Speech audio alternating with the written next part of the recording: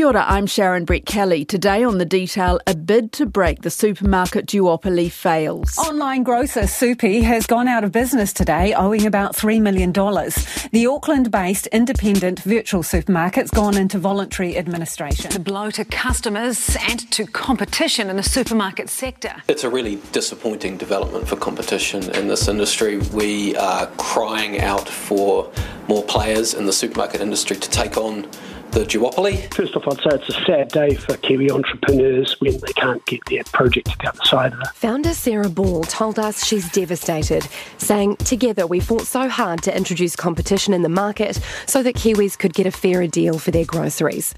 Was the formula all wrong? Was it too soon?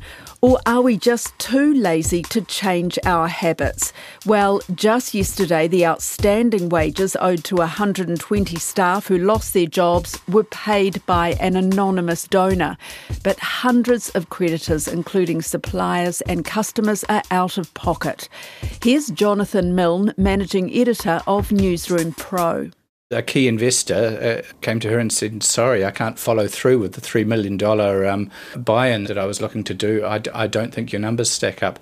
And there were some people who weren't surprised. I talked to Sam Stubbs yesterday from Simplicity. So Simplicity obviously manages KiwiSaver funds.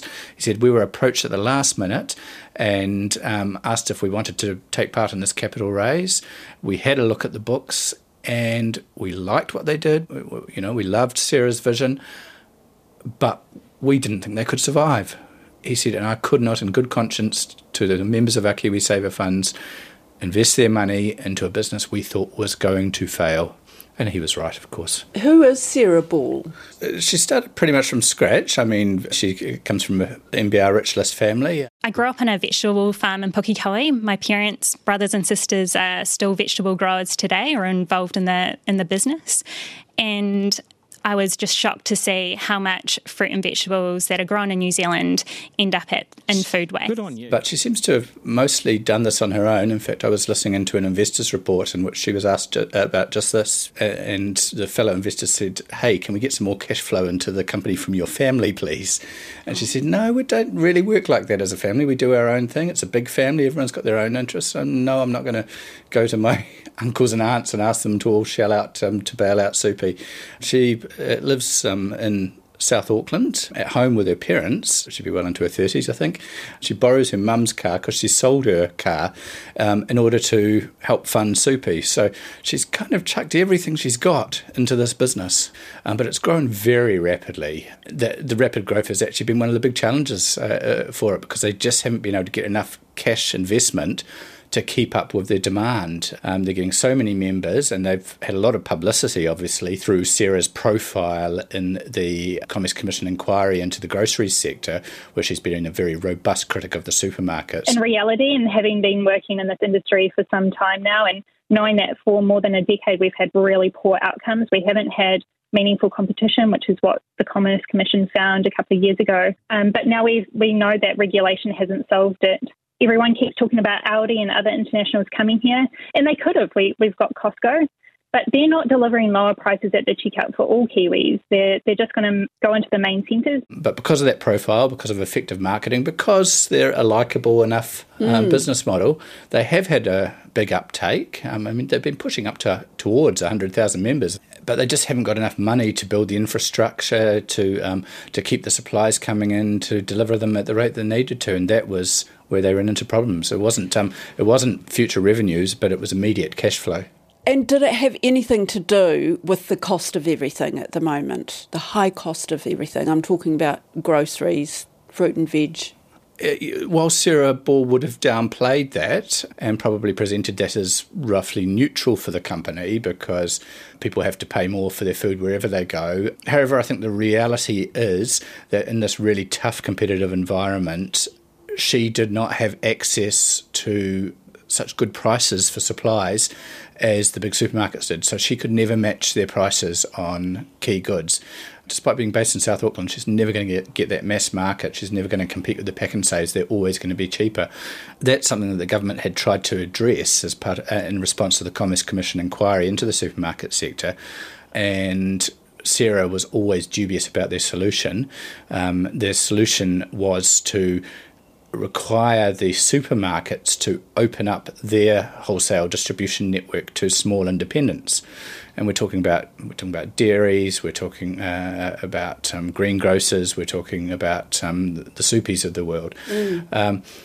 Sarah Ball's view was always that this only strengthened the supermarkets' hand by forcing all the independents to go to the supermarkets to get their supplies.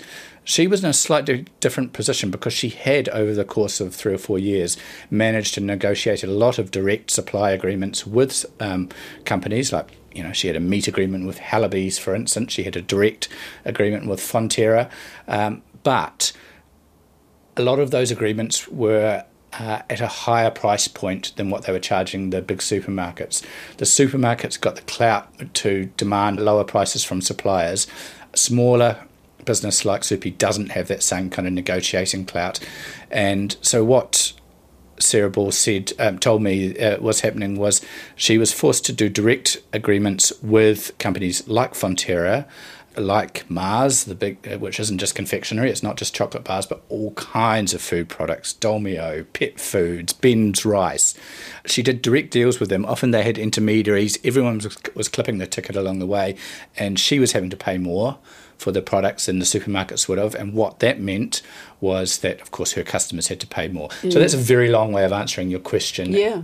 The owner of Christchurch manufacturer Cactus Clothing, Ben Keeps, is an investor and was a director of Supie until he stood down last week before the shock news. When you took on the role as a director of Supie, what did you see in the company? What did you see as its potential?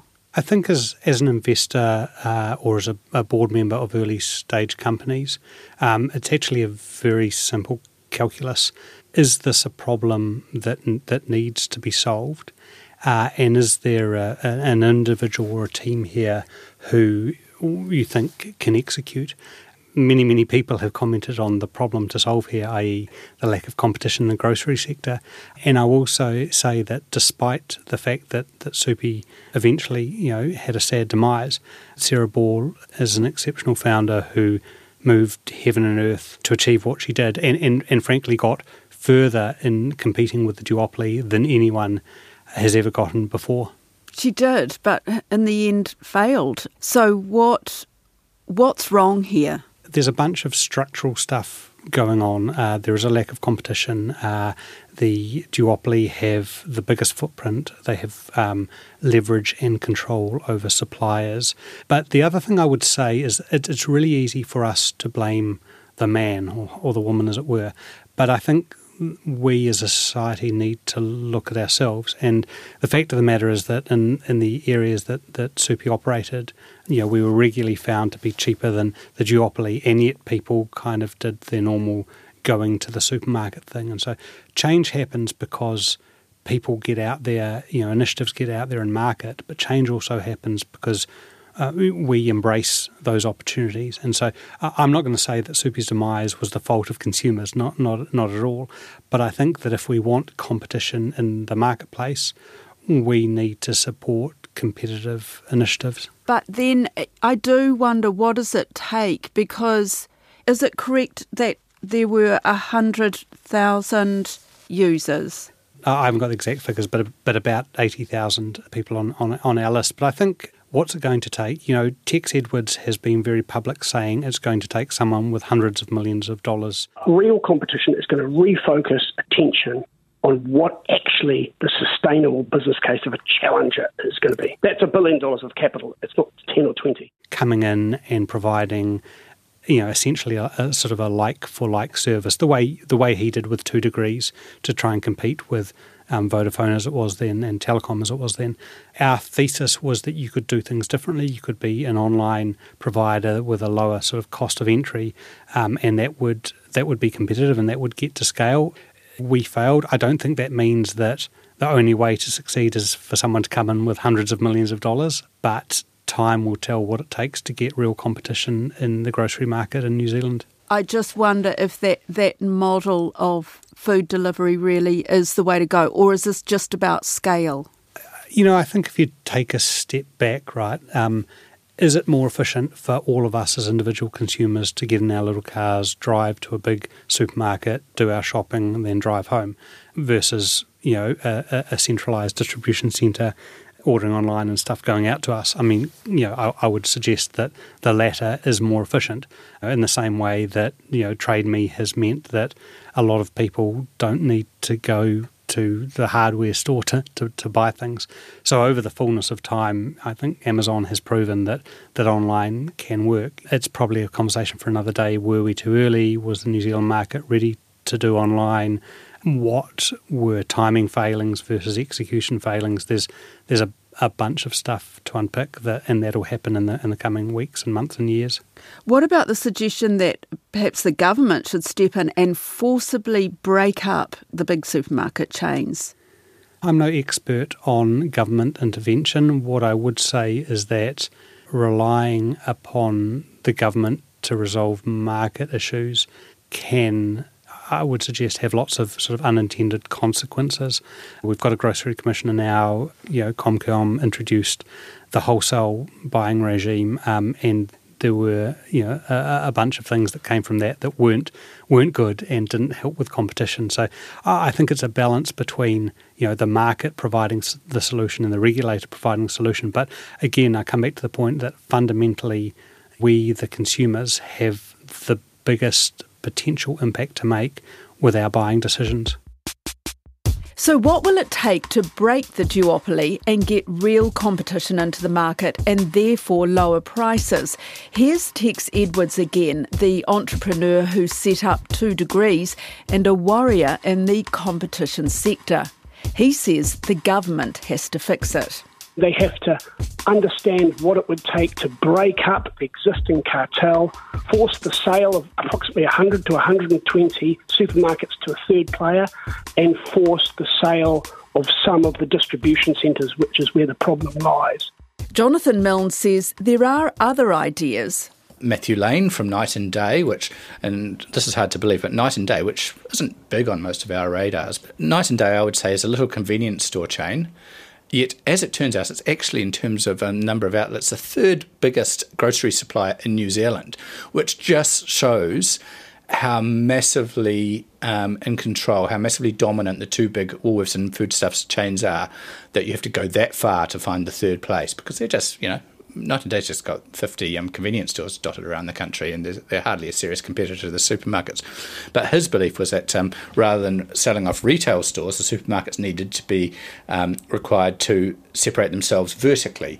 And what he's talking about there is that both the supermarkets have chains right from the producer right through to the consumer checkout. They control the whole chain from woe to go. There's very little wholesale that's available to independent retailers. That is why when you queue up at Pack and Save or Countdown and there's someone in front of you with an enormous supermarket trolley stacked to the gunnels with bottled water and toilet paper and other basics, that's your corner dairy owner, because they are forced to buy at retail prices from the supermarkets because there is no wholesale chain for them to access. Even the wholesalers are owned by Foodstuffs and Countdowns. So Matthew Lane from Night and Day, his argument is that we split up that vertical structure. We split the wholesalers from the logistics. We split the wholesalers from the retailers, so that independent retailers can access the wholesale at competitive prices. And the government's gone some step towards that. They've set up a wholesale distribution network in which the supermarkets are challenged to supply groceries at competitive prices to independents. And the government said, if you don't do that, we're going to come down with a big heavy stick and we're going to impose a wholesale code of conduct and regulate the hell out of you, and got the Commerce Commission to set the prices that you can charge at wholesale. Nobody likes that idea. So the supermarkets are having a go at that. So option 1 is to break up the actual supermarkets. Option 2 is to split the retailers from the wholesalers. There is a third option recommended by the Commerce Commission and favoured by Supie's Sarah Ball. Yeah, I mean, government funding has delivered us a national airline, being Air New Zealand. It has delivered us rural broadband to areas across New Zealand so that we don't have internet poverty. We have government-funded electricity companies. So there's absolutely a case to be made to ensure that we don't have food poverty in New Zealand. The government is investing in a supermarket that generates returns that we can pour back into supporting food producers and really improving the health of our population. Basically, the government's setting up a Kiwi grocer, for want of a better name, in competition, and that would also provide wholesale to independents. So there's 3 scenarios. They're all really expensive and ambitious options, and I think they're too hard for any government, Labour or National. In particular, the structural options of forcing them to sell off stores or forcing them to separate their vertical logistics and wholesale and retail chains, I think that actually poses real problems in terms of property rights. And some people will say, well, my heart bleeds for these big, wealthy, rich Lister supermarket owners. You take the Foodstuffs, New Worlds and Foursquare owners, a lot of them are intergenerational. They own their supermarket. They've built it up over generations, some of them. And to say, well, actually, sorry, we're going to force you to sell it because we need to let in a competitor, that does pose real property rights issues. And you know what it would do to overseas investors, and we need overseas investors for New Zealand, it would look and say, my gosh, here's a government that will forcibly take my property off me, will forcibly divest, make me sell off my own assets. I don't want to be anywhere near this country. I'm going to go and invest my money in Bolivia instead. I do have one other option which the government hasn't yet looked at, but I understand that Sarah Ball has been in talks with officials about MSD food grants, which is an enormous sum, and most of that money goes to the existing big supermarket chain. So that's millions of dollars at least. She's also been looking at Te Whatu Ora, which supports green prescriptions, which is a prescription to eat healthier. So what if those prescriptions could be redeemed at small independent retailers rather than just at Pack and Save and New Worlds? And we're not talking about slanting the procurement rules to cut the big players out, but just to make sure that they're fair to the small players, fair to the independents. And I wonder, for Nicola Willis, who has said that if she's finance minister, she wants to address this problem, I wonder if that's a slightly more elegant solution for her than taking on the supermarket chains with a big hammer. But no strong third player in the market. So the warehouse is gradually increasing its involvement in the grocery market, but it's still not competition for the supermarkets.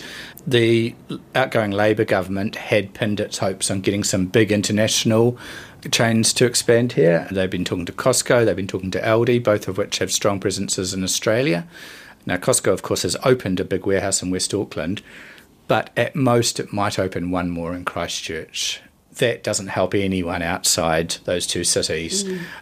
Aldi, despite the approaches of Finance Minister Grant Robertson, has shown no interest in crossing the Tasman. So I don't think we can rely on big international saviours to swing in and deliver us competition. And it's really, really, really hard for a local player, especially one with no serious existing footprint, to put together enough capital to expand. The one slim possibility are iwi consortiums, and there are a couple of iwi consortiums that are interested, that are relatively well financed, capitalised, that see an important public interest and an important interest for their people in ensuring the availability of good and affordable, healthy food to the communities. So they're pretty well motivated, but they would need to team up with some serious grocery sector expertise. They still need to access useful blocks of land on which to build their bricks and mortar supermarkets. And you really cannot underestimate the cost. Costco spent $150 million opening in West Auckland. That's one store. So in order to have a real impact nationwide, you need to be opening in every town. I couldn't even begin to put a dollar figure on that. Would you ever want to invest in this sector again? I mean, you've taken a lot of risks, with the manufacturing sector. Yeah, so, I mean, obviously, I'm personally pretty bruised. I mean, that's not to understate the impact on other investors and especially staff and those sorts of things. I would absolutely back Sarah Ball again. I think I probably need to take a breather and lick my wounds a little bit in terms of early stage investing. You know, at the end of the day, it sounds trite to say it's not about money because, you know, I understand that I'm in a privileged position. But, you know, frankly, my reason for investing and joining the board was working alongside an exceptional founder and trying to make a dent in a broken market in New Zealand, and ultimately we didn't succeed, but I am proud of what was achieved over the years. Are there any similarities, Ben, between the supermarket sector and the clothing manufacturing sector? Yeah, so I think maybe you're identifying that I'm a glutton for punishment. There are. It's really hard to compete with big players. There are some fundamental moves, i.e. consolidation and going to lowest common denominator that we're seeing in the grocery sector, and that has happened in the clothing sector. But I think, I guess if I take a step backwards, at Supie we were helping New Zealanders feed themselves. At Cactus we're helping New Zealanders get the strongest and most reliable clothes and packs and stuff on the planet. That's important work, and so in terms of satisfaction at the end of the day, if I can come home and I've been involved in something that does something fundamental that's kind of right there on the base level of people's necessity for food and clothing, then that feels good, I guess. Did you invest a sizable chunk into Supie? I mean, this isn't about my money. I'm lucky that I've been fortunate and I'm in a comfortable position, so I'm aware of my privilege. I put some money in. The directors didn't get paid director fees, and did a bunch of work for free. So I've lost out on this one, the same as other investors have lost out. But this isn't about my loss. This is about the lost opportunity to New Zealand Inc., the suppliers that are hard done by, the customers that are hard done by, and especially the staff, the 120 odd staff who have been hard done by, unfortunately. That's it for today. I'm Sharon Brett Kelly. The Detail is supported by the Public Interest Journalism Fund. Today's episode was engineered by Phil Benge. Our producers are Mark Jennings and Bonnie Harrison. And thanks to Jonathan Milne and Ben Keeps. Ka kite.